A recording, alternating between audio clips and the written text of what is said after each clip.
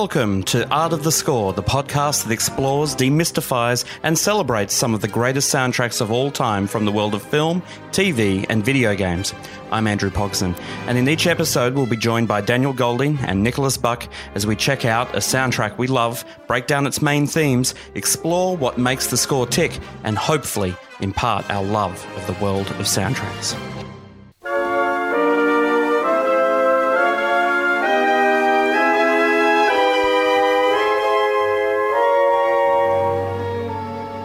In episode 9, we conclude our trilogy of analysis with part 3 of Star Wars: A New Hope, celebrating 40 years of Star Wars this year in 2017, and we've really enjoyed serving it up to you for parts 1 and 2, and certainly looking forward to concluding our analysis in part 3 with a look at maybe some of the lesser known themes and certainly a lot of the cues that we haven't looked at in full in parts 1 and 2, a lot of the battle music and even some other little surprises which I think should be fun.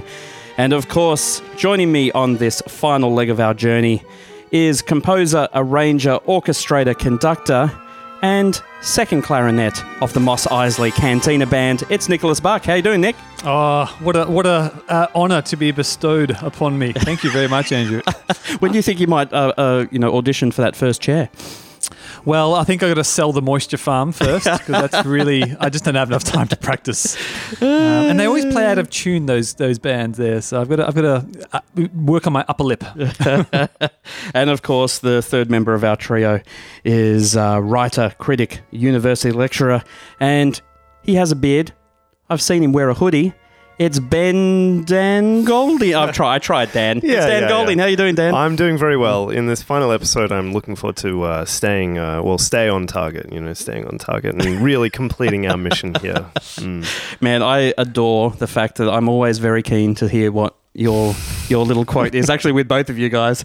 So that's my favourite part of the episode done now. So I can just sit back. Great. I can sit back. Yeah. Done. Absolutely. Your introductions are the favourite part of episode 2. So nice little love fest here. And of course, if at home, if you're enjoying Art of the Score, which hopefully you are, we're really pleased that you've joined us for part 3 of this journey through here. I hope you're getting as much out of it as I'm getting out of it. It's one of my, sort of most favourite scores. It's what got me into soundtracks, what got me into orchestras. And, I'm hoping you're enjoying it. And if you are, press subscribe, write and leave us a rating on iTunes and tell your friends. Now, maybe you've got a colleague, friend at work who's really into Star Wars, but maybe doesn't know about Art of the Score, or maybe doesn't know about music, Tell them to check us out. We'd really appreciate it.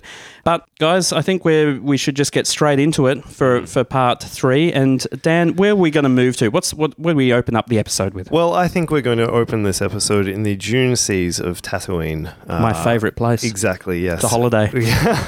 Look, it's certainly warm. Yes. You do get some sand, though, as Anakin tells us it does get everywhere. Yeah, no, that's a problem. But anyway, we are going to start with some, you'd have to call it minor music for this film, but some really interesting and quite unique music for Star Wars, the series in general. I think it's the music for the Jawas. It's a theme in many respects, but a fascinating and different piece for the film. Houdini!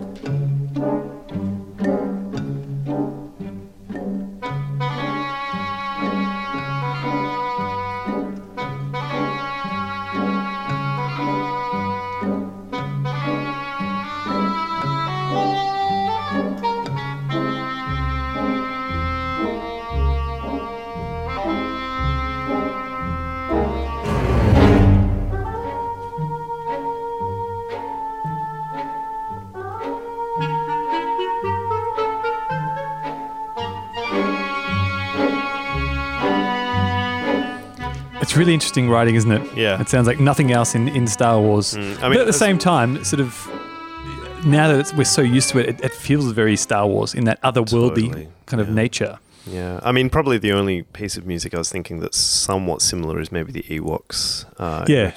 And look, for also diminutive creatures or characters, shall we say. Strange and aliens, very kind of bouncy woodwinds. You know, the Ewok has a da-da-dun, da-dun, da-da-da-da-da-dun.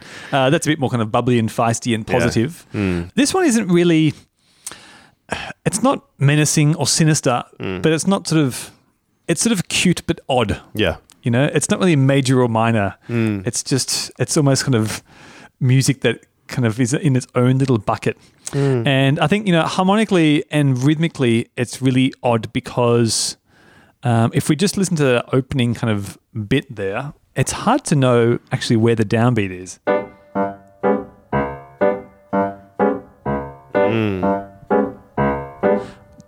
What do you guys think?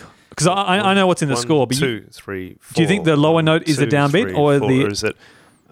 Is it upper notes? When the I tap downbeat? along, I tap along on the chords, not the bass. So I would count the chords as beat 1 and 3. Okay, well you are correct then. Oh, okay. Yeah, it's okay. like 1, 2, 3, 4. 1, 2. Yep. 3, 4.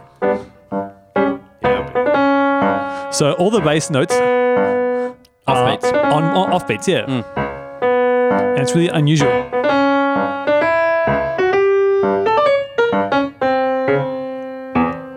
So that kind of nature of it is a bit kind of unsettling and off kilter, and it's in some ways it's sort of got this really.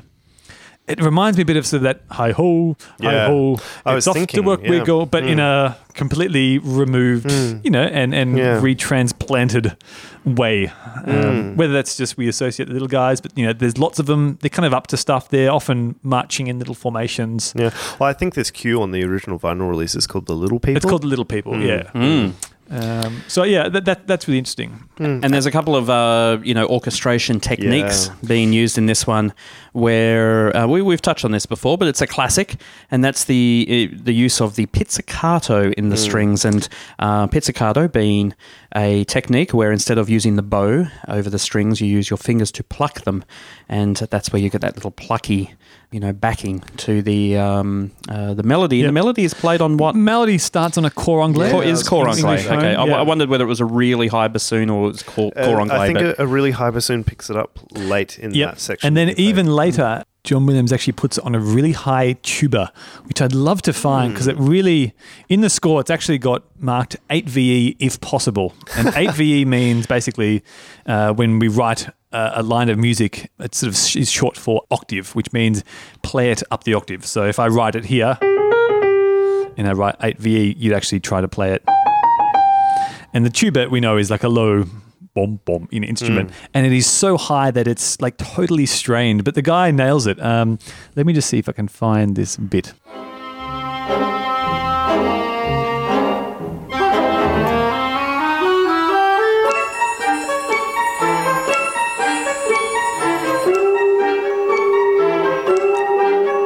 So that's the tuba there.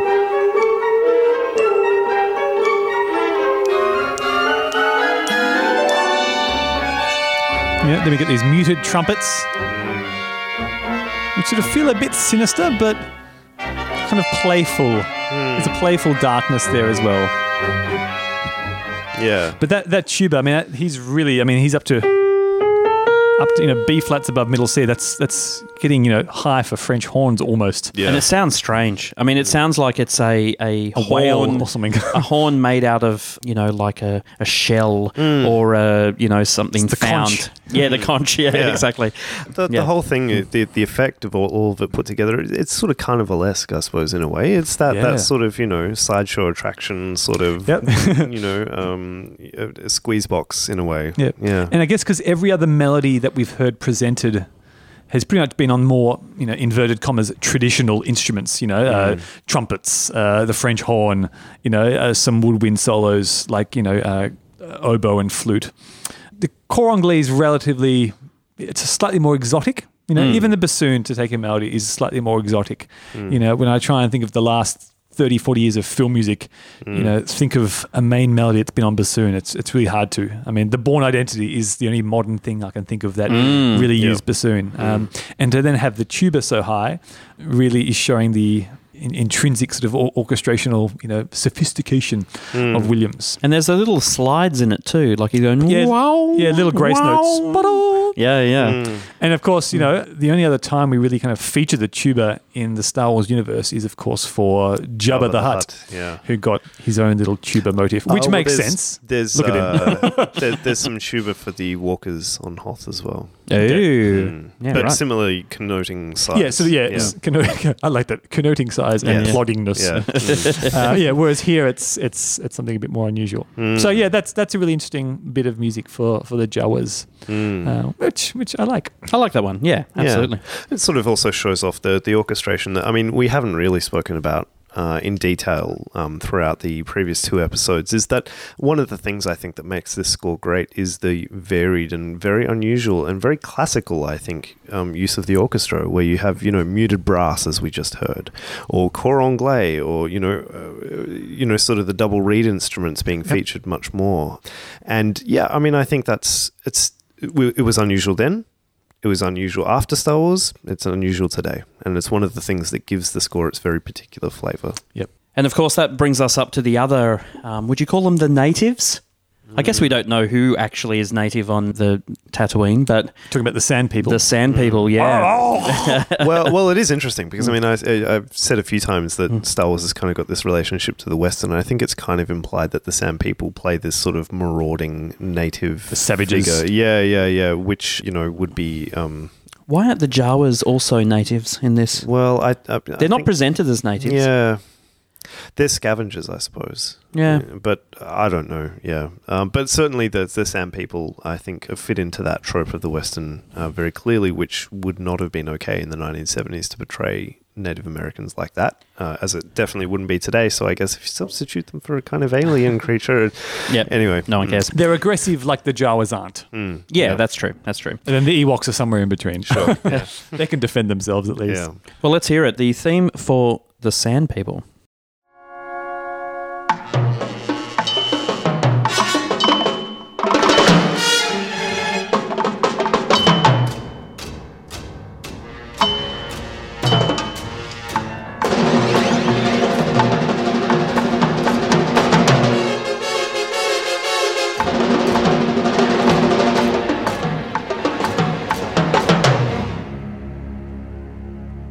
Wow, listen to that. Very interesting. I mean, instantly off the bat, you can hear, unusual percussion. Well, not unusual, but certainly exotic in this respect. Things like tom-toms, bongos, Cole Legno techniques, that kind of almost slapping, snapping, junk, junk, junk. Yeah, can you explain what that sort of string technique is? Yeah, so Cole Legno is basically where you hit the string with the wood of the bow instead of the hair. And often it's done in a sort of, rather than turning the bow 180 degrees, you'll turn it 90. So you're kind of getting a bit of the hair and a bit of the bow. And that kind of flexibility allows you to tailor how much wood, how much hair, and how much of the note you get. And you get a real sort of slapping sound. Yes, and it's in a sort of percussive and not much note. And he's certainly using it there with some low piano, some muted brass again in the high horns. And there. actually, Nick, because it's such a unique, you actually don't hear that string technique awfully, often. Can you just cue up that little bit again, and so that now that people know what they're listening to, they can just listen out for those slapping strings that all sort of been done in unison with the hard part of the bow.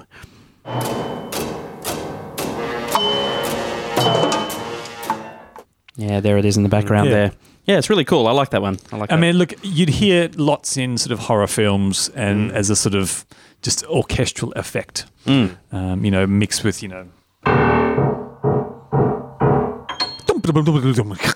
Yeah. And I could kind of sing this cue in a non-melodic way. If I'd known that, we wouldn't have bothered putting all of these cues together, Nick. We'd just set you off every time. We'll do the pitch perfect a cappella episode and I'll sing the whole score. But look, something again that doesn't really appear much throughout the cue, throughout the film, just in this really isolated Sand People-y bit. Well, the use of percussion, I mean, I've read several interviews with orchestras that have worked with Williams, and, often the percussionists say that they get really excited when they do a Williams score because they know that he writes really fantastic percussive work. Yeah. And I mean, his father, I think, was a timpanist. Is his brother a timpanist as well? Oh yeah, perhaps. Yeah, I'm pretty sure. Yeah, there's a few family relations in there. I mean, his son isn't a timpanist. His son is. Do you know who his son is? Yeah, he plays in some band. Which is what band? I've forgotten. He's the current lead singer of Toto. Yeah, that's right. Yeah. Toto, wow. He's not the singer in Africa. He came in a few years after that. But yeah, there we go. Anyway, sorry, that's a little distraction. But yeah, I mean the use of percussion.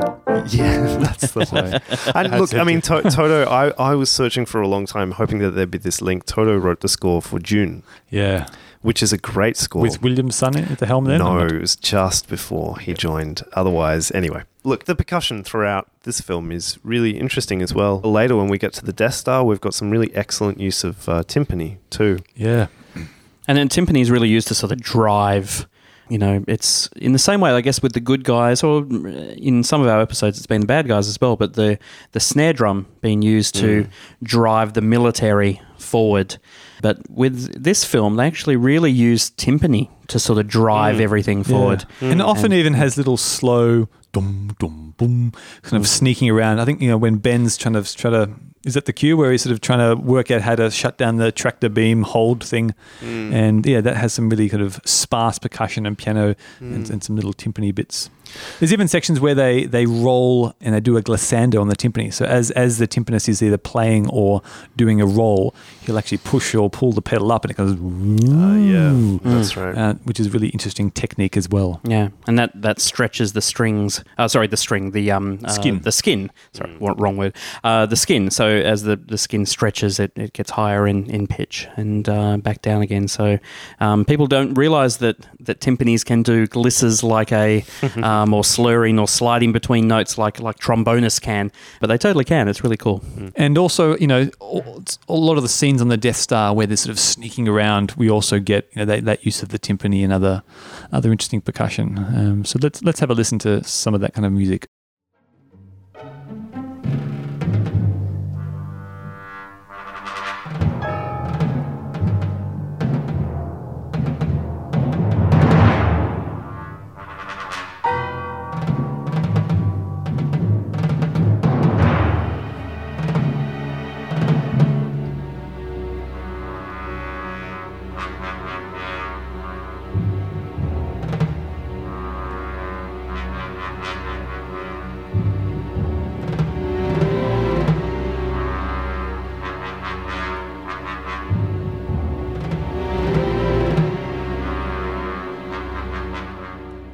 And of course, people who've listened to part 2 will know that totally leads into the Imperial March, Dan, that you totally agreed with me on that one. Oh, sure, yeah, that's the first great. hidden appearance. That was great. Yeah, you mean the major third descending interval? Yeah, no, that Imperial March. Because when we left the studio here after the recording, we said, oh, how great was that you got that right.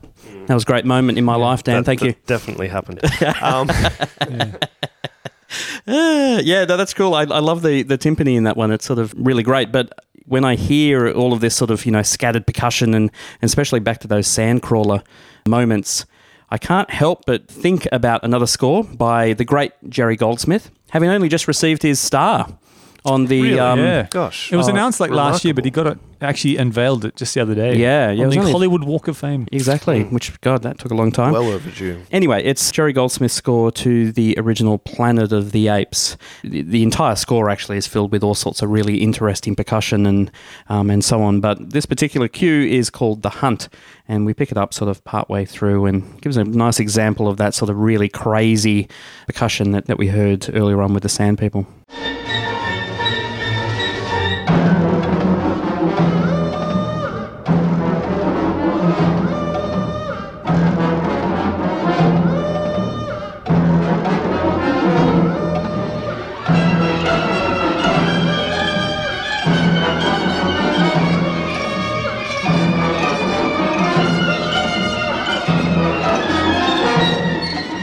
And isn't it a weird, I hear the Sand People and all I can think of is Planet of the Apes, but then when you play it, actually, no, these are sort of really different. But there must be something about the vibe and the orchestration and just the intent of that sort of scattered percussion that sort of invokes that memory. Yeah, it's the fact that they don't really have an easily discernible rhythmic pulse. They seem quite wild and unabashed. Yeah, wild is a good term, I think. Yeah. And I mean, I suppose as well, I mean, Planet of the Apes was incredibly groundbreaking as a score, incorporating, you know, a lot of modernist techniques of the time that were really sort of cutting edge. And for that reason, I mean, it's a phenomenally difficult score to pick apart. I'm sure it'd be a good candidate for future episodes, but it's very difficult to sort of understand exactly what's going on there for all of these reasons. So if you're keen to hear us talk about Planet of the Apes, if enough people write in, we might give it a shot. Yeah. But I'm the same, Dan.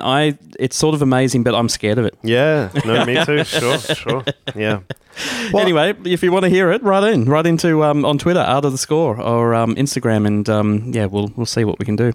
So I suppose that leads us to one of the other major things that we really have to talk about is that the influences that are at work in this score. Is this the elephant in the room? This is this the Jawa in the room? Oh, well. The Jabba in the room? No, I don't know. What Yeah.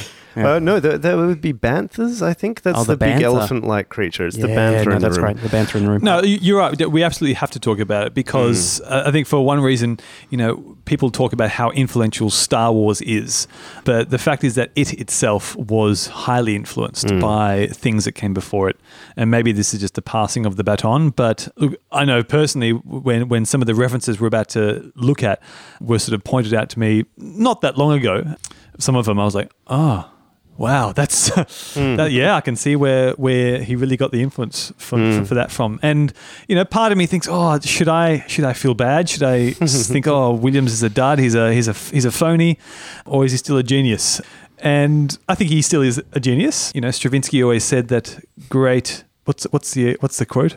Great artists. Good artists borrow, great artists steal. Something like that. Yeah, certainly. And as I said before, the whole film visually is made up of references to other films. In fact, the entire final dogfight, in order to prepare the special effects sequences and describe to the newly formed ILM what he wanted, they taped, you know, back when tapes were very early, they taped dogfight films from broadcast TV cut them together. Yeah, and that's, you know, the very early previews. And to said, people can like you guys Spielberg. recreate this but in space? Yeah, exactly.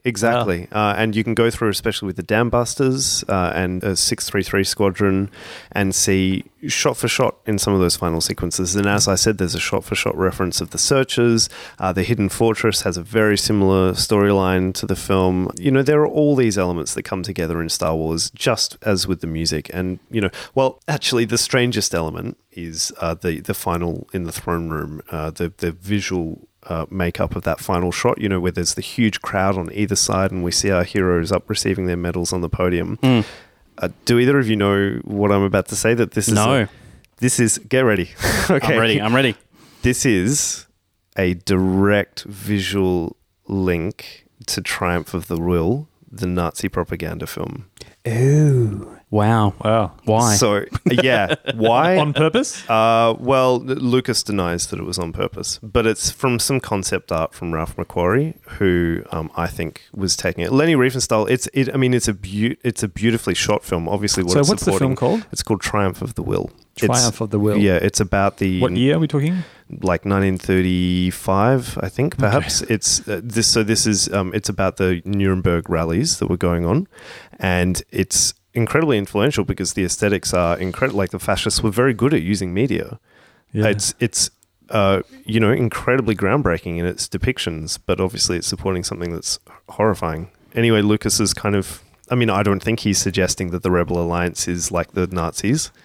No, I don't. I think that's a bit far. Yeah, exactly. I don't think he's making any conscious intellectual link. But unless he's maybe he'd just been writing Raiders of the Lost Ark in his bedroom. Yeah, you know, during that period, thinking about his next film project. Yeah, and somehow the two images got maybe got mixed up. Maybe, but I mean, yeah, like, it's a very clear. You can't deny, I don't think, that there's a clear link between those two images, and that's much worse than anything we're talking about with the music. So, well, I mean, before we really sort of delve into this, is that you know, we touched on it, I think, back in part 1 actually, where we spoke about the fact that this movie had all of these temp scores, these pieces of classical music, film music, all sorts of different music that had been put in there.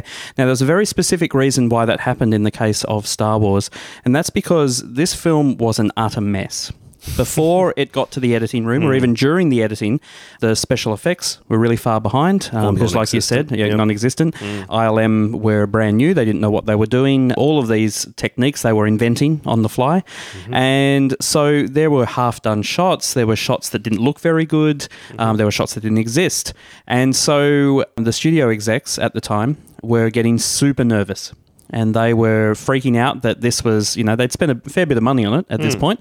Screenings that were happening internally where they were checking on Lucas's progress, it looked like a disaster zone. And so this film was really saved in the editing suite. And the first step of doing that was putting on these temp scores to just try and add some kind of life and normalcy to this movie, to sort of just try and say, look, we get it looks like a mess on screen, we get that there's all this noise on screen because they're filming or recording on really noisy sound stages that are later going to get deleted out, but let's put over some classical music.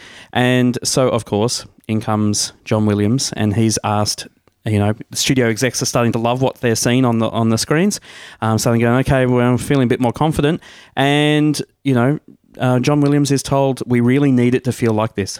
And in some specific instances, he just says, well, okay, you want it to feel like that, then we're going to have it feel like that. And I think probably one of the most overt examples of this is with the Dune Sea of Tatooine, and Nick has something queued up here.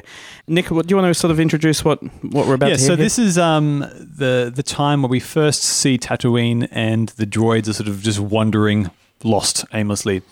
But I'm going to play a bit of Williams' score and a bit of Stravinsky's music for The Rite of Spring, that very controversial ballet he wrote in the early 1900s. And I'm not going to tell you which one is first or which one is second. I'm just going to play them back to back, and they're going to blend into each other. And the similarities are uncanny.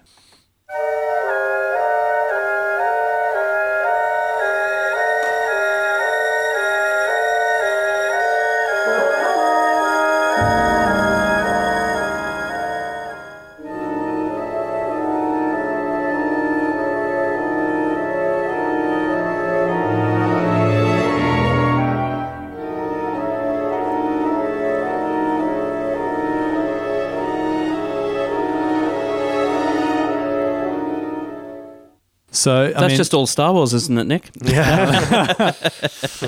Actually, none of that. So what did we actually hear there? The first little bit was from Star Wars, the cue entitled "The Dune Sea of Tatooine," and the second one was an excerpt from Stravinsky's "Rite of Spring," and that's sort of those meandering, sort of quite terse, intense woodwind chords. Do do do do. Yeah, they're really. Same key, really close. Same key, same everything. Like almost, pretty much. Yeah, slightly different voicings, but it's. But look, with not much else going on apart from a bit of sort of high string tension on top. Yeah, it's very exposed for what the original was, which is there's nowhere sort of for Williams to hide. It doesn't have like low brass chords or something, disguising it. It's there. And look, it works perfectly in the film. It is very alienating and cold and desolate. Yeah. But my, it's when you say he won the best score for original composition, like you can't look anyone straight in the face and say, yeah, it's for that bit, because it's just not. Yeah. And this particular section comes in directly from the era where Lucas thought that he might use classical music. There's an interview with, I think, the music editor, who actually, it's hilarious, says that we're going to put in a bit of the Rite of Spring, and Lucas goes, oh yeah, put on the second side B, because that's the second tableau from Rite of Spring, and it would be on most recordings the B side of the album. And he says, because nobody listens to that. They always listen to the first bit with the more famous da da da da da da. Yep. Yeah. But look, also with some of the other examples we're going to play, John Williams has been very mum on all this kind of stuff, and I think, look, for any composer, you really have to walk that fine line between wanting to please your directors and doing what is true to your own artistic and creative vision. As far as we know, like, Williams could be highly embarrassed that he was sort of had to basically rip off Stravinsky, especially in this bit. Other bits, it's more influential, but here, you really can't argue that it's getting close to plagiarism. It really is. I know that sounds harsh, but I'd love to hear how Williams feels on this. I really would. Yeah, and I'm convinced. I don't even think it's really in dispute here. I don't think it was something that Williams did thinking he'd get away with it, so to speak. I think he was just quite literally, he was booked for a job, and he just like, okay, fine, you win this one, and then did it. Yep. And but what he does sort of develop it. He does put that little melody over the top that's totally different. And so it's really just those opening that is the same. And then he does do his own little melody over there. So, it is different, but that's probably the most overt example. It is, yeah. I mean, there are other instances, none probably quite as overt, although, to be honest... Actually, this next one is going to be overt as well, isn't it? I promise you it's only two. Yeah. There's a little bit here. This is with, there's two instances. You guys look so cautious. Yeah, like you're going to get told off by fans. By the film music gods. No. Yeah. Well, yeah. So, I mean, there's two instances, actually, but maybe we'll concentrate on the earliest part in the film where quite clearly the inspiration is drawn from Mars, the Bringer of War, from the Planet Suite by Gustav Holst. Yes. And so at the beginning, it's literally what we see when the ships go overhead after the opening crawl. We hear this.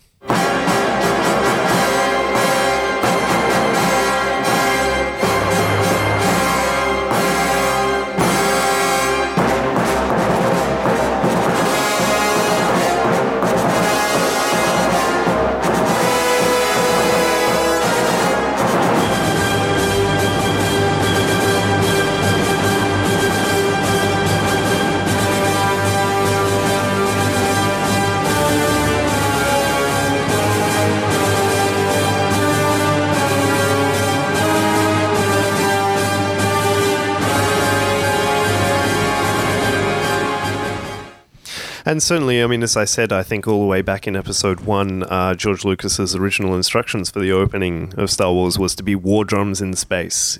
Sort of, see Mars, the Bringer of War, as a potential option.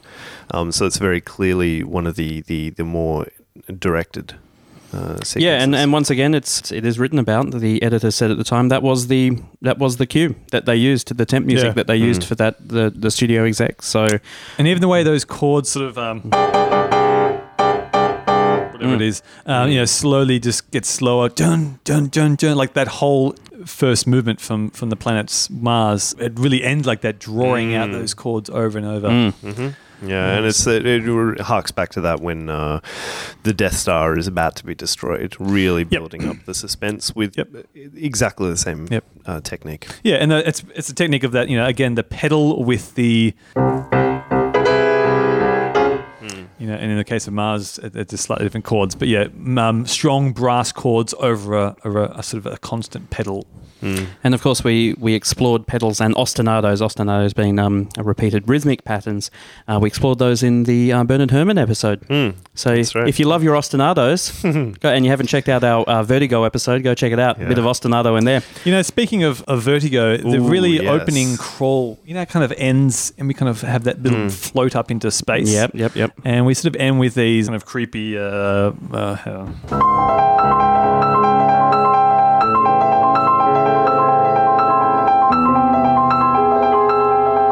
And I just hear those end bits. Yeah. It feels very Vertigo, doesn't There's it? our Vertigo. Yeah. Well, I mean, do we want to talk about the Herrmann possible little section in this film? Just before we move on. Okay. I mean, the polychords that Williams is using here is something he uses throughout, like his film scores in general. I mean, I just conducted Harry Potter last week, and it's all over that, where he'll use, maybe like... could be like a minor chord on top of a major chord, or even like two major chords which are kind of a semitone apart, but kind of spread. So you kind of get this kind of sound. I guess similar to the way Herrmann sometimes stacked those chords in Vertigo. The music of Camino and stuff in some of the early episodes has that similar kind of feel. It's really interesting technique. And we do get this moment. We might as well talk about it now while we're talking about the Herrmann links in the film, where all of a sudden a bit of Psycho turns up, Yes. bizarrely enough. It's only 3 notes, but Yeah. I'll play a bit from Star Wars and then a bit from Psycho.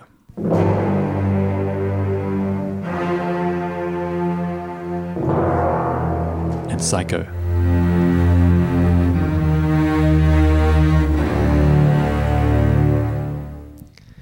And so this is interesting because this is something that John Williams has actually been on record multiple times vehemently denying. He said that's really? just pure coincidence. But he was friends, and I always thought for the longest period that It was like a little homage. Yeah. Like because Hey, Bernie. Yeah, exactly. yeah. And Bernard Herrmann had died. Yeah, Benny had died just 2 years previous in 1975. I don't know, maybe. But so I was doing some research for this as yet unnamed Star Wars research project that I'm doing, and I discovered something. Oh, lay it Deep, on us. yes, deep in the making of Star Wars book, the huge one officially done by Lucasfilm by a guy called Rinsler, I think J.W. Rinsler. It's the huge authoritative history of Star Wars with interviews with everybody. There's this tiny little interview with the music editor, and he says, yeah, I temp that with Psycho. I use Psycho for the temp music in that scene. So Williams is Busted. either misremembering or he's I think he'd be trying to save face, is Yeah. my opinion. But yeah. So I mean that's and like yeah, maybe we won't talk about this now, but you know Bernard Herrmann reused those same 3 notes in Taxi Driver to sort of link Psycho Yep. with Taxi Driver. But I mean it's so the context is in Star Wars when those 3 notes are played. It's when they've just emerged from hiding on the Millennium Falcon after they've got into the Death Star, you know, in those little boxes, the beneath the floor and the Falcon. I mean, there's no intellectual link we can possibly draw between that moment and well, anything in unless Psycho. isn't that the cue, the swamp, and isn't there like a dead body in the back? Those 3 notes are called the Madhouse motif. Oh, okay. So it's associated with Norman Bates's madness. Okay, So maybe not. I reckon probs not. Yeah. Nick. Why didn't you know that? Yeah, but it's an interesting little thing. It's a tiny little thing, but I suppose maybe the other key one is the throne room. Yes, the throne room scene, which we actually haven't even played the throne room properly in this entire 3-part. Well, we played a little bit of the example maybe earlier, but we haven't done the whole thing. I thought that I would play what I, once again, I'm fairly confident was the temp music again for this scene, and it's from Dvorak's New World Symphony, and it's the Allegro movement. There's actually something that happens right at the start of this particular movement, and it's potentially another little influence that John Williams may have used in another score. Let's see if you guys can pick it up. But it moves from that very quickly into the throne room, and let's see if you can sort of hear where that influence is coming from.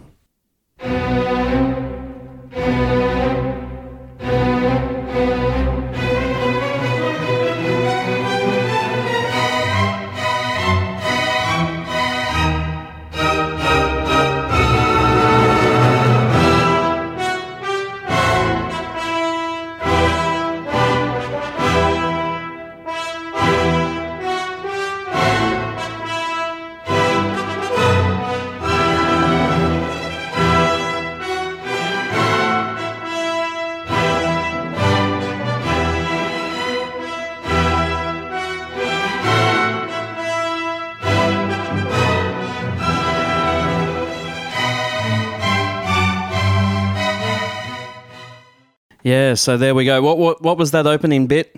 Oh, that's Jaws. Right? So it's Jaws going straight into the throne room. Jaws in Star Trek. Yeah. Jaws in Star Wars. Yep. I mean, Very- look, it's 2 notes. You know, there's going to be lots of instances of those 2 notes coming in. So I don't know, maybe a little unfair that one. But do you guys reckon of that link between once it gets going? Well, I mean, we could hear the comparison to how that actually plays out in the throne room with that main key unison brass line, I think. There. Yeah. And it's also importantly, it's the stabbing I was going to say, sort of strings and those response. interjections in between. So it's da da da da da da da. Yeah. So yeah, And in the throne room, they're just a bit kind of closer. yeah, exactly. And then of course here is the actual throne room from Star Wars: A New Hope.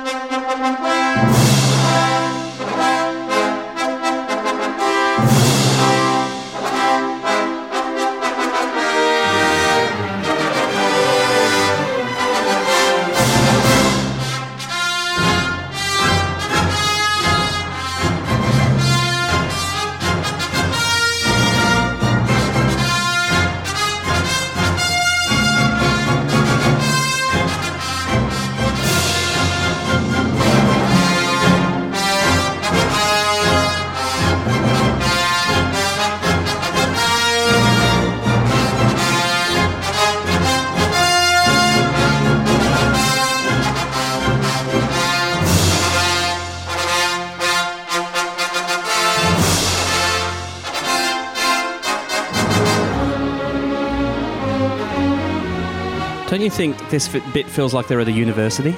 Yeah. Well, I was going to say about this part, actually. okay. I'll bring it down. Yeah. No, so this is what I associate with as the throne room theme. Oh, okay. Yep. Because this melody is, I mean, it's part of a lot of the main Star Wars suites, but it's actually only played in this scene. That da da da da da da da da da da. That melody is it's in this scene, and that to me is the throne room. And to me, that sounds a little bit like what we get here with Edward Elgar and Pomp and Circumstance.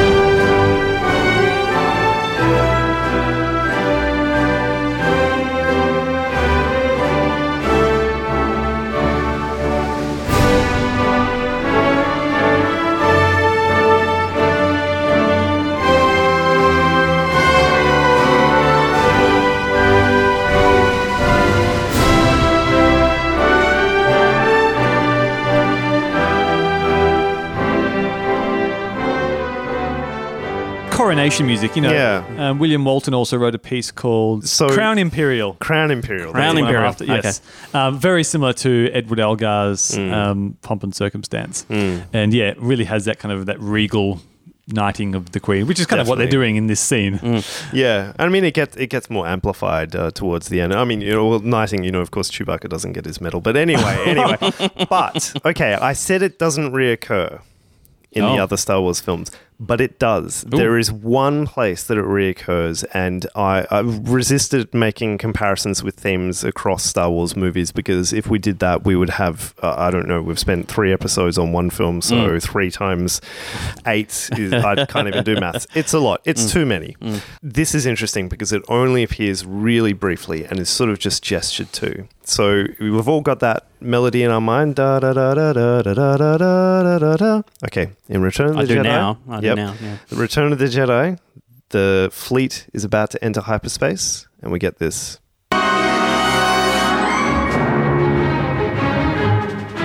Oh, wow.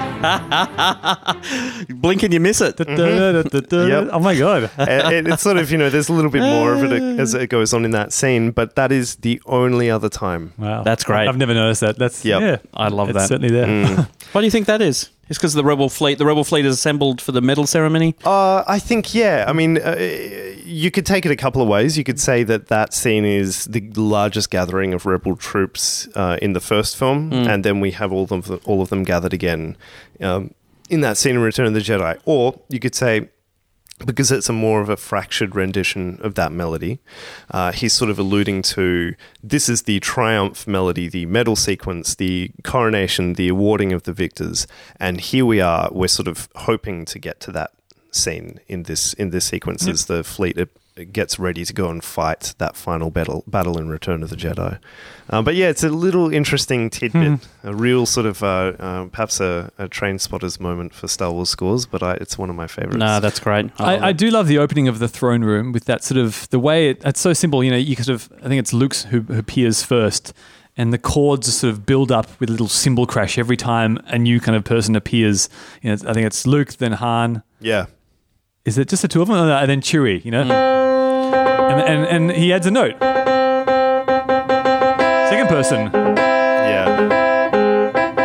Third person. And it even has shades of the Rebel fanfare. Yeah.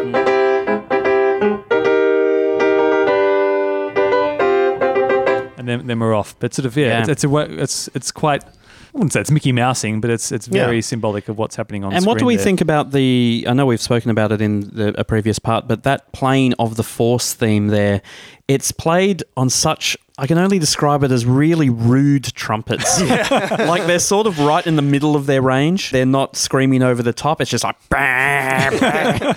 And it's I mean, I guess I imagine some guy in a really tight suit standing at attention looking angry. Yeah. But it's such a rude playing of that force. Look, I think this is a fantastic time to mention and it's something we never talked about on any of these scores, is both the ensemble performing the scores and the recording. When we talk about these film scores, we're always talking about the composer and their music, and it's kind of like talking about the writers and their script, whereas the performance is like the acting.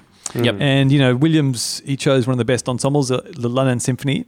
But if I had one criticism of the Star Wars score, is that the recording quality it's okay. It's not amazing. I mean, maybe it's what it is for the 70s, but, I have re-recordings of a lot of this stuff, which is, I have re-recordings of The Throne Room where it doesn't sound anything as raucous as this original does. Yeah. So, Andrew, when you're talking about, tight pants and stuff, I think a lot of that is also just part of the archival kind of recording process. Well, I agree. 40 years ago. In a different way, I actually think the recording sound is fantastic in its kind of... for today's ears, the roughness of the recording quality makes me place it in the same quality as an older film score, and gives it that sort of almost nostalgic sound to it. And absolutely. And I actually think that's something that's missing from The Force Awakens, which I think is a great score and great notes, but it's recorded to too good a quality, and it loses that sort of. It also wasn't animatedness. first Star Wars score to not be recorded by the London Symphony. It was done with the LA Phil.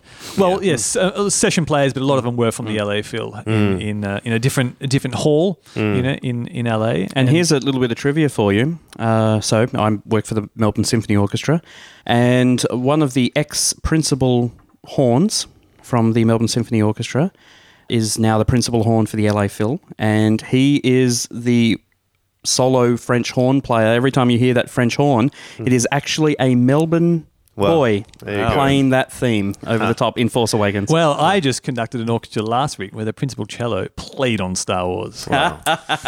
So, there you go. I should have asked him about this recording sessions. Well, here we go. I have no link to any of the players whatsoever. So. You probably know more about the film than two of us. Yeah, exactly. Actually, speaking of the players, I wanted to touch on this, given that you brought it up. You guys might know his name, but the lead trumpet, the principal trumpet for the London Symphony Orchestra, this was literally his first gig. Wow. With the LSO. Young guy. He ended up being a legendary trumpeter and I can't remember his name. Maybe you guys can remember, but Maurice Murphy or something like that. I think that's it. Or Derek Watkins. No, Derek Watkins was the famous James Bond trumpeter. Oh, yeah. Right in. I don't have Google here, so, write into us on Twitter if you know who it was. But anyway, it was their lead trumpet. It was his first gig, and apparently that opening title, where he hits that top B flat, that was his first note with the LSO. What a way to come in. And I can only imagine he is also part of that ensemble that's playing all that rude trumpet. But, what a way to start your career with one of the most iconic opening notes in history. Yeah. Yeah, anyway, just a little bit of trivia. I would be happy with that if I played that note and then never was recorded ever again. That would be fine. Shall we move on, guys? Yeah. Let's look at some of the action music that appears throughout all of Star Wars. There are quite a few action sequences. And, of course, for my money, there's no better scorer of action sequences than John Williams. And so I've been really looking forward to this. And I think the first one we might look at is the TIE Fighter attack sequence, which is the sort of Here They Come sequence. And we might sort of listen to that, not in full, but we'll at least listen to a large chunk of it at the start.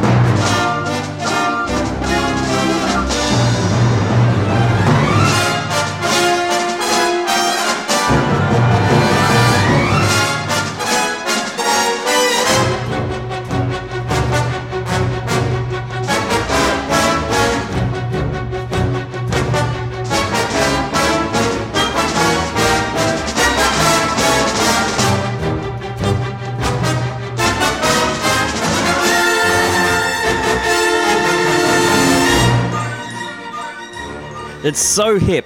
I love it. I love all of those, those beats that they're emphasizing because it's just in 4, isn't it? It's just in 4/4. I was about to say it is not in 4/4. It's because each sequence is like 10 beats long. Okay. So it's 2 bars of 3/3 followed by 2 bars of 2. Oh, sorry, 2 bars of 3/4. Yep. Or 3. Yep. Followed by 2 bars of 2.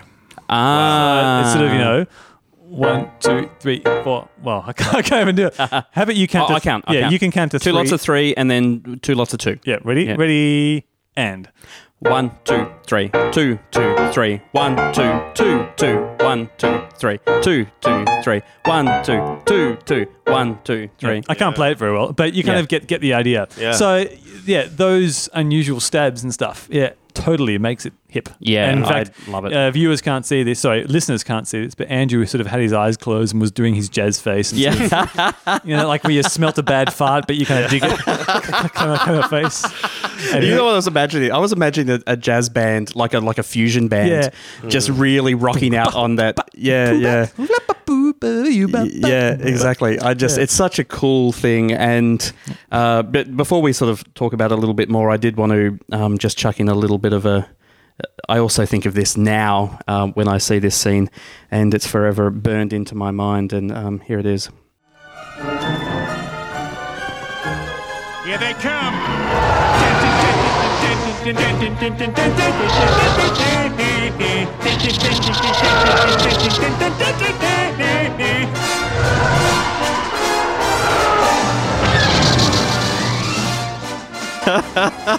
Do you know who that is?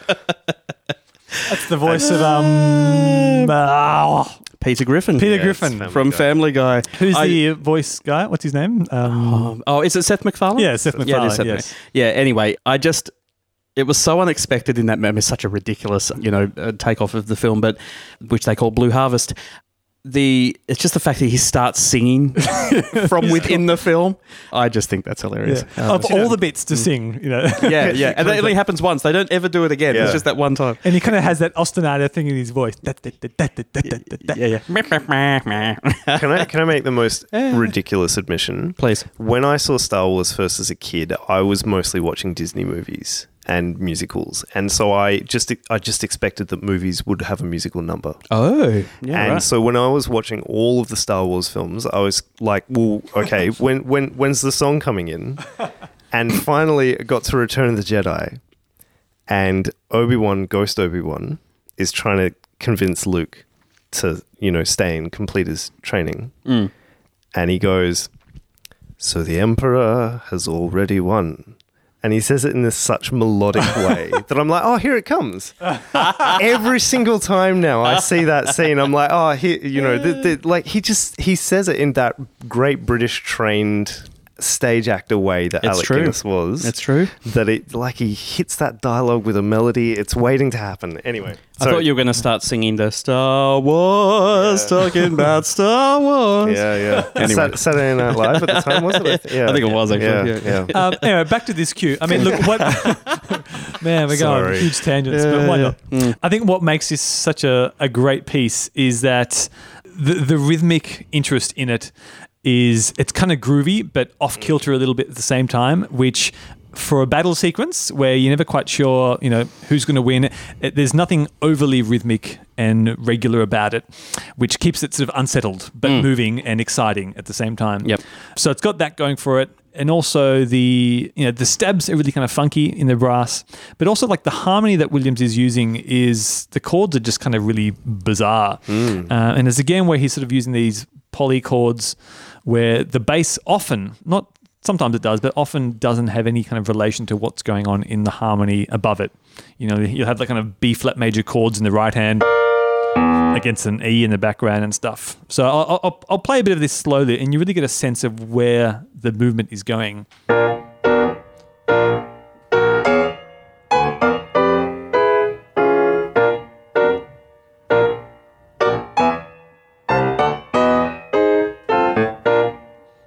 It's kind of sort of really chunky and blocked out like that. It's quite unusual. And you got that bass line sort of moving up in weird jagged motion as well. Yeah. Are you able to play just the bass note by itself? Yeah, it's all over the place. It's sort of these tritones. Yeah. It's really odd. Yeah. It's kind of cool. You know, when done with a full ensemble with everyone whipping away, it's really a great cue. And of course, it was verbatim kind of used again in Return of the Jedi, wasn't it? That's right. When they have that kind of big space battle at the end. Yeah. Which is a really nice Star Wars-y moment. Absolutely. And of course, we have the second really major battle scene, the most major battle scene in Episode 4, and that is the Battle of Yavin. Do we want to check out a little bit of the beginning of Battle of Yavin? Yeah, and actually, I'm quite interested in how this works in comparison to some other sort of dogfighting movies, which I'll just play the Battle of Yavin first, and we'll see how that sounds first.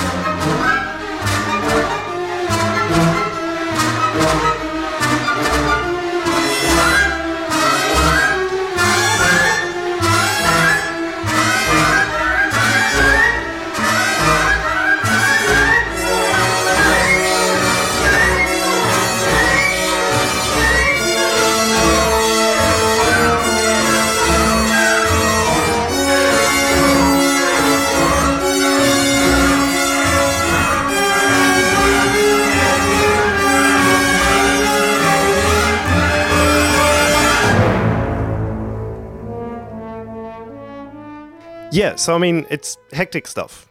It's doing a whole bunch of things that's really super complex, as John Williams action music, always is. Yep.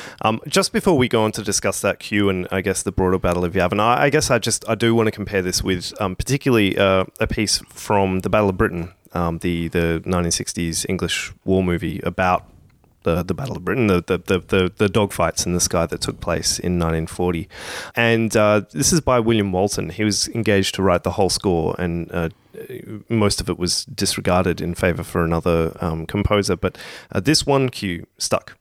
And I think there's some lineage here. So here we go. This is called The Battle in the Air.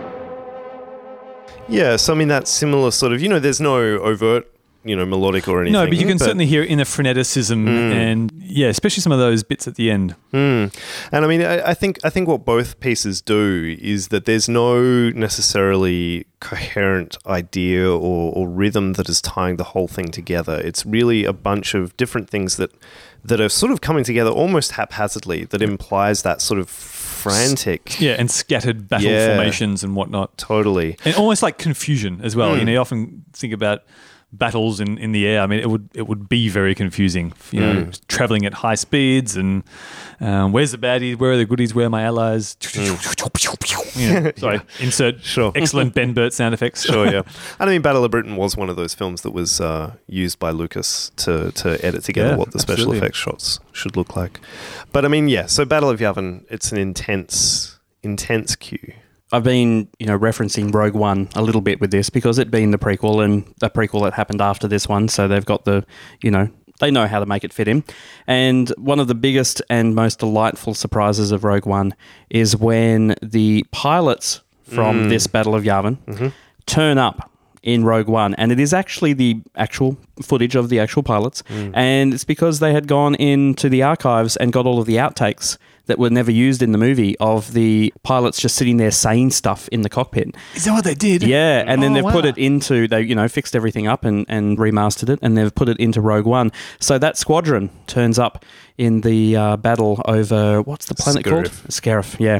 So that's a really cool little connection there, and actually gives more weight to this Battle of Yavin because these are veterans of the other great battle that happened not that that much earlier, and they're actually completing the mission that they had set out to do. So all of a sudden, this scene is not just sort of these nameless pilots that that are sort of cool, but we don't really know who they are.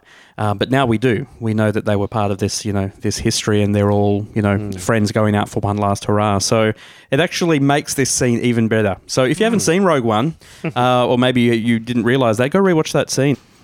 I think one of my favourite orchestrational things that happens, just even in the clip that we heard before the Battle of Yavin, and let me see if I can bring it up, is that they have the muted trumpets, and they start as a single note, and then one comes in a semitone lower, and they hold it. You would expect maybe for them to release it so it doesn't create that dissonance, but it builds a cluster. Yeah.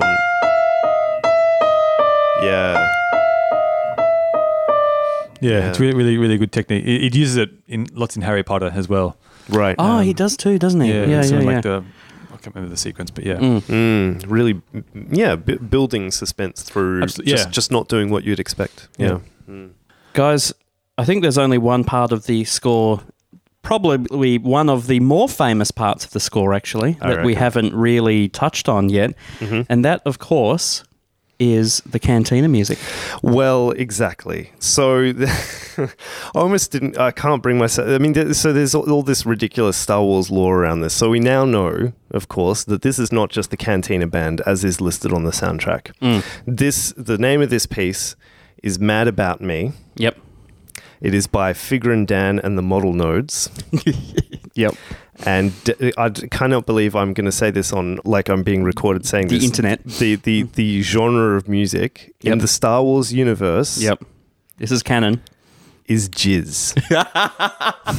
That's true. It's true. J-I-Z-Z. Can I ask a question though? Yeah. Because people might not, well, how on earth did you pick that up? It was because a book was released describing all of this. Is that book, has that been canonized? Has it been recanonized, or did it go out with the everything else? I think it exists as the Star Wars Legends, which is not canon. So I think perhaps that I mean, I don't think they're ever going to change those answers. Yeah, right. But they are one technically, step down. Technically may not be. Yep. Yeah. Anyway, but it's fantastic. It's a great little piece. Let's have a listen to it. It's been a little while for me since I've heard this, so it's such a fun piece. Here it is, the Cantina Band.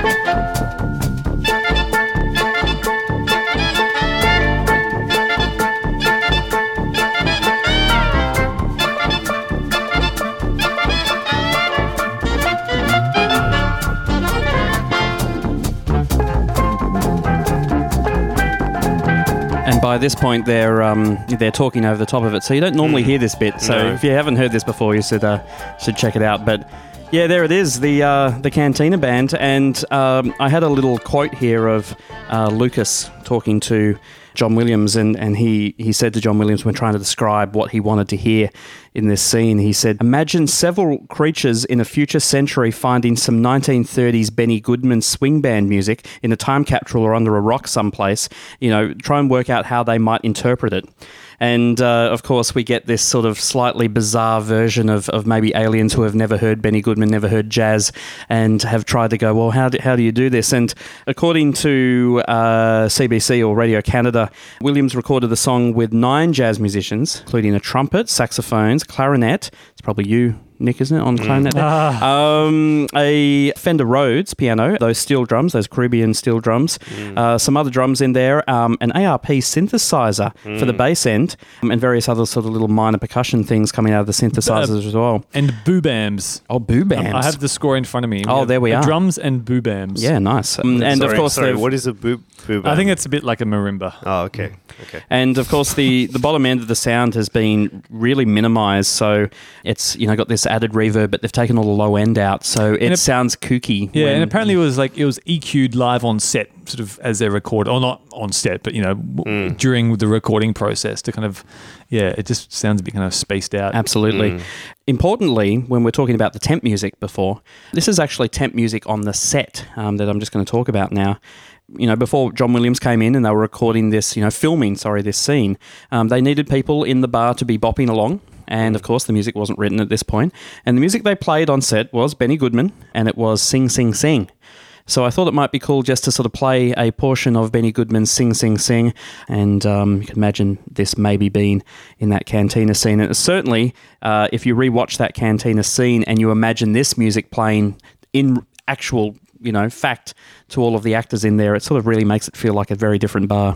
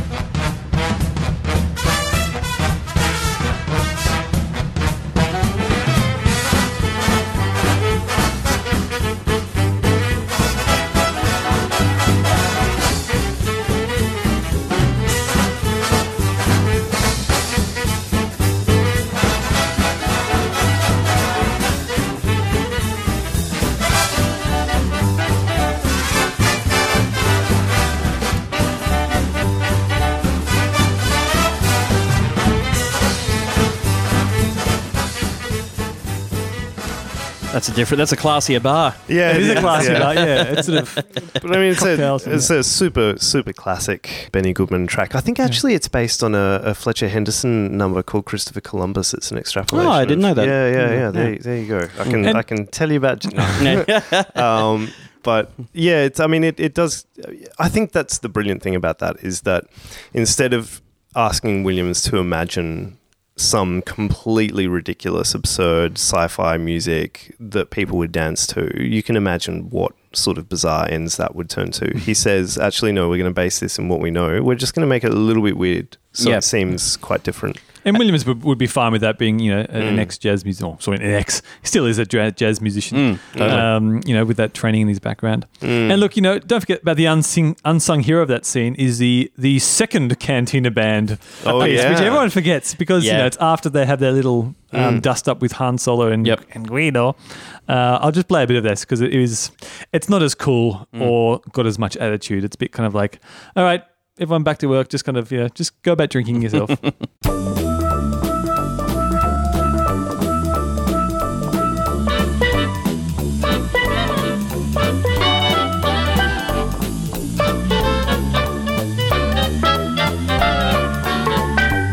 Sounds like the music on like a game like The Sims, where you're in that mode where you're like choosing an outfit for your sim or something. It's just that really kind of laid back, and it's a nice little shuffle. Or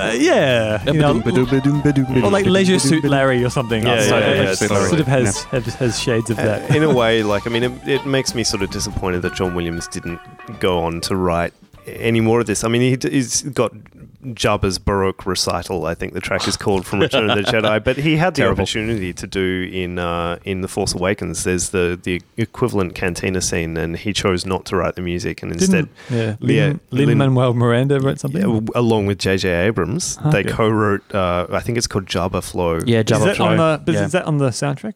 It's not on the official soundtrack, but it got a subsequent release, and that's much more of a sort of a reggae-esque sort of track. And to me, it just sounds a little bit more what you'd expect than this. But I don't know. Maybe I thought it worked. I thought their version worked. I'm not. It does work. You're right. I just. But there is something cool about this. It feels like they're at a casino. Sort of. I'm looking. Where is the futuristic roulette? Yeah. Yeah. Anyway, so yeah, I love me some Cantina band. There was just a little anecdote from me. I used to play in a lot of pit bands for shows, and there was one show, I think it was Cabaret, actually. In the outro, we used to just break, because we'd been playing the same show for weeks and months, and in the outro, while they were doing the bows and everything, we would just break into random tunes. So each people would, different people would bring in different arrangements to just sort of break into in the middle of the bows. I used to always bring in the Cantina music in different arrangements, and we'd just break into that halfway through, and then straight back into the Sondheim, which is probably really bizarre. But anyway, we were very bored. But yeah, I love that piece. It's great. Okay, guys, I reckon we've got time for maybe one more thing. And this is sort of a really weird thing. It's not actually from the score. And when doing my research here, I suddenly thought to myself, well, there would have been trailers for this. And as is the way with current trailers, when a trailer comes out, the music is almost never written by the composer, because they haven't finished the movie. The music hasn't been finished being written by that point, especially when trailers are coming out, a year in advance or 6 months in advance. And that's no different for this for Star Wars. And I found the original trailer, and of course it doesn't have John Williams' music in it at all.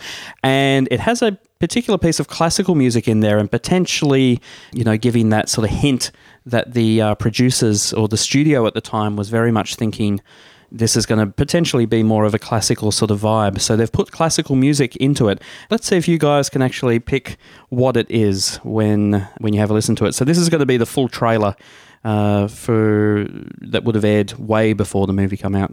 Somewhere in space, this may all be happening right now.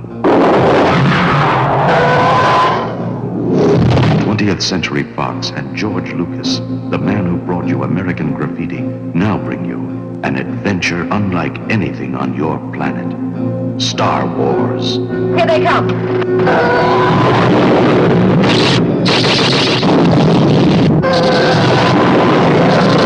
Coming in too fast. The story of a boy, a girl, and a universe.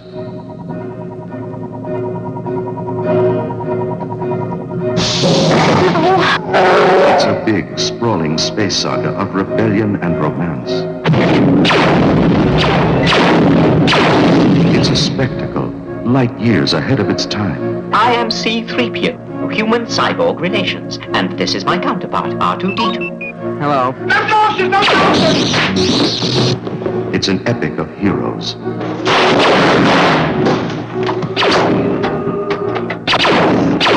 Good luck. And villains. And aliens from 1,000 worlds.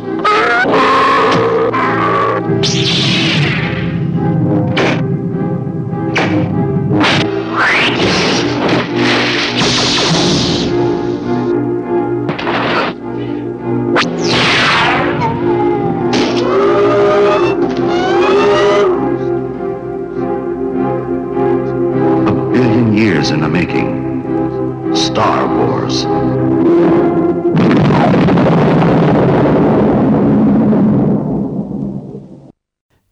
What do you guys think of that? It sounds Baroque. Sorry, Baroque. Baroque, yeah. So I thought I said Baroque.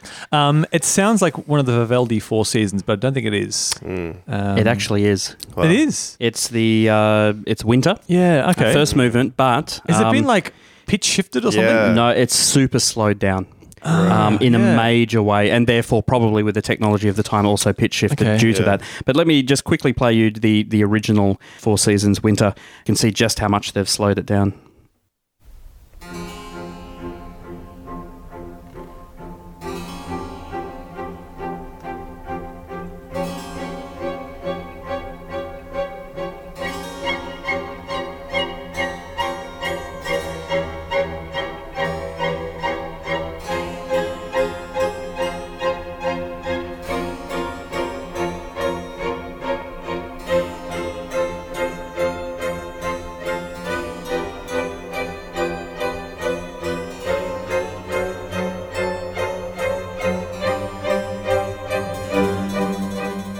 Yeah, so you see how, they're going done. When it's slowed down to that speed, I mean, it almost sounds like a Bizarro world version of the start of Zadok the Priest. I guess so. something. Yeah, Yeah, and yeah. in my opinion, it's completely the wrong mood for Star Wars. Oh, yeah. You know, it sounds there's an air of sort of tragic Menace, yeah. and sort of tragic inevitability about it. Like, Yeah. things But are gonna don't go you? right. You know what I find actually fascinating about that trailer is this is the studio putting this out. This is the studio marketing team, and this is the studio itself. It's not George Lucas cutting this together and so on. And you can just hear. I know you can't see the pictures, but you can Google it online. But you can hear how they just don't know what this film is. Yeah. They've got no idea. And the sound effects that are coming out are sort of half finished. They don't sound very good. They're all over the place. Even the scenes where they're showing, you know, the characters saying lines, you can hear the noise in that, you know, on the set there, and it's all in there, and it's they're describing it in a bizarre way because they don't know how do we sell this bizarre movie, you know, and they're like, oh, okay, You get no sense know. of the plot, Yeah. from the audio, Or at the least. characters, which would be the main selling point, really. Yeah, I and mean, they finish with the explosion. They finish with the Death Star exploding. great, great. Just gave away the ending, Yeah. guys. Phenomenal. Anyway. It's interesting. I mean, you're right. They had no idea what they were dealing with, and actually, there was a sort of guerrilla marketing team that was by a friend of Lucas's who he went to uni with. Called, I think his name was Charlie Lippincott. He sort of took Star Wars around to the Star Trek shows. Oh, yeah. And the sort of the community there, and he took along a whole bunch of posters that he'd printed off, and set up a table at a sort of event that another friend that he knew had set up, and you know it was very small at that point. Any guesses as to what the event's name was? Comic-Con? It was. Nice. It was Comic-Con before anybody knew it as anything major, and he just sat there with a bunch of posters and sort of, you know, started to build the word through that, and they were completely at odds with what the studio was doing. Amazing. I think that about wraps it up, guys. Thank you Yeah. so much for getting through this epic look at probably one of the world's most epic soundtracks. And I think I do need to ask the question of you guys. We did sort of potentially answer it at the start of part 1, but now that we've actually gone through the score and checked it out, do you think, I'm going to go around Nick first. Nick, do you think this is the greatest score of all time, or do you not? Do you want the short answer or the long answer? Look, it's pretty darn close, you'd have to say. I don't like ultimatums, personally. You have to. It's a black and white podcast, it's just, Nick. Yeah, I know. I just want yes or no. I am a Collingwood supporter. But, it's just too fun. Look, I'd say it's probably the most influential. Yep. Possibly without a doubt, I think. Do you have a candidate for number 1? Maybe we'll save it for another episode. Yeah, I don't know. It's Have a like, think it's about like it. getting to pick your favourite child, you know. I haven't had that's true. children yet. Look, it's pretty close. I can't say definitively because I do actually prefer The Empire Strikes Back. Sure. as a score. And just FYI, it's not going to happen right away, but folks listening, at some point we will get into episode 5. Yeah. I can almost guarantee it, but we won't do it right away. We've done a lot of Star Wars at the moment, so we might move away from that. And Dan, same question to you. What's your thoughts Well, of this one? the American Film Institute do a poll on a theme every few years, and a few years ago they did the greatest American film scores of all time, and Star Wars was comfortably number 1. Is that a popular vote, that one? Yeah, I think it's experts, but it is the American Film Institute that's Okay. sort of endorsing Right. it. So I mean, they're pretty authoritative, and they say it is. I think. What do you say? I say yes. I say that Star Wars 1977, A New Hope, whatever you want to call it, because it wasn't A New Hope at the time. Yeah, it's the greatest film score of all time. I think. It's weird to have said that and then agree with Nick that I do personally like Empire Strikes Back better because it is more coherent and has deeper themes and more developed themes and does more interesting things with them, and I just like the music better. But Star Wars, I think, the influence... that's why I'm saying it's the biggest influencing score of all time, and I would say. But I mean, you know, like at the same time, I feel like that overbalances the fact that I kind of like Empire a little bit more. It's almost like, you know, I don't know. It's a ridiculous sort of way to weigh it up. But Look, yes, I think is the simplest way to put it is yes, it is. What about you, Andrew? I actually just going to. It is sort of uncool to say it. I actually think because it's too easy, and especially when you're really into soundtracks, it's too easy to say Star Wars. It's sort of shows that you maybe haven't checked a lot of the stuff out, you know. But I disagree, having checked out a lot of other stuff. Yeah. And it is only because of these reasons. I don't think it's the most technically perfect one. I don't think it's... There's lots of different reasons why I don't think that it's the most amazing. But when you combine the influence on myself, very importantly, that it not only got me into movies, it got me into music, it got me into orchestras, it got me into anything to do with where my life has now led me. It's the only score that comes on and I will be happy. And I don't care if it's the 400th time. When that score comes on, I'm happy. I don't care what it is. And my wife will actually agree with me that if I come home grumpy from work and I'm upstairs, storming around like an idiot, she just chucks on Star Wars and I come down and go, oh, okay, that's all right. Life's not so bad anymore. And for that reason, I cannot honestly say that it is not the greatest soundtrack ever written. I guess in absence of me picking something else over it, I guess, I probably would have to say it is.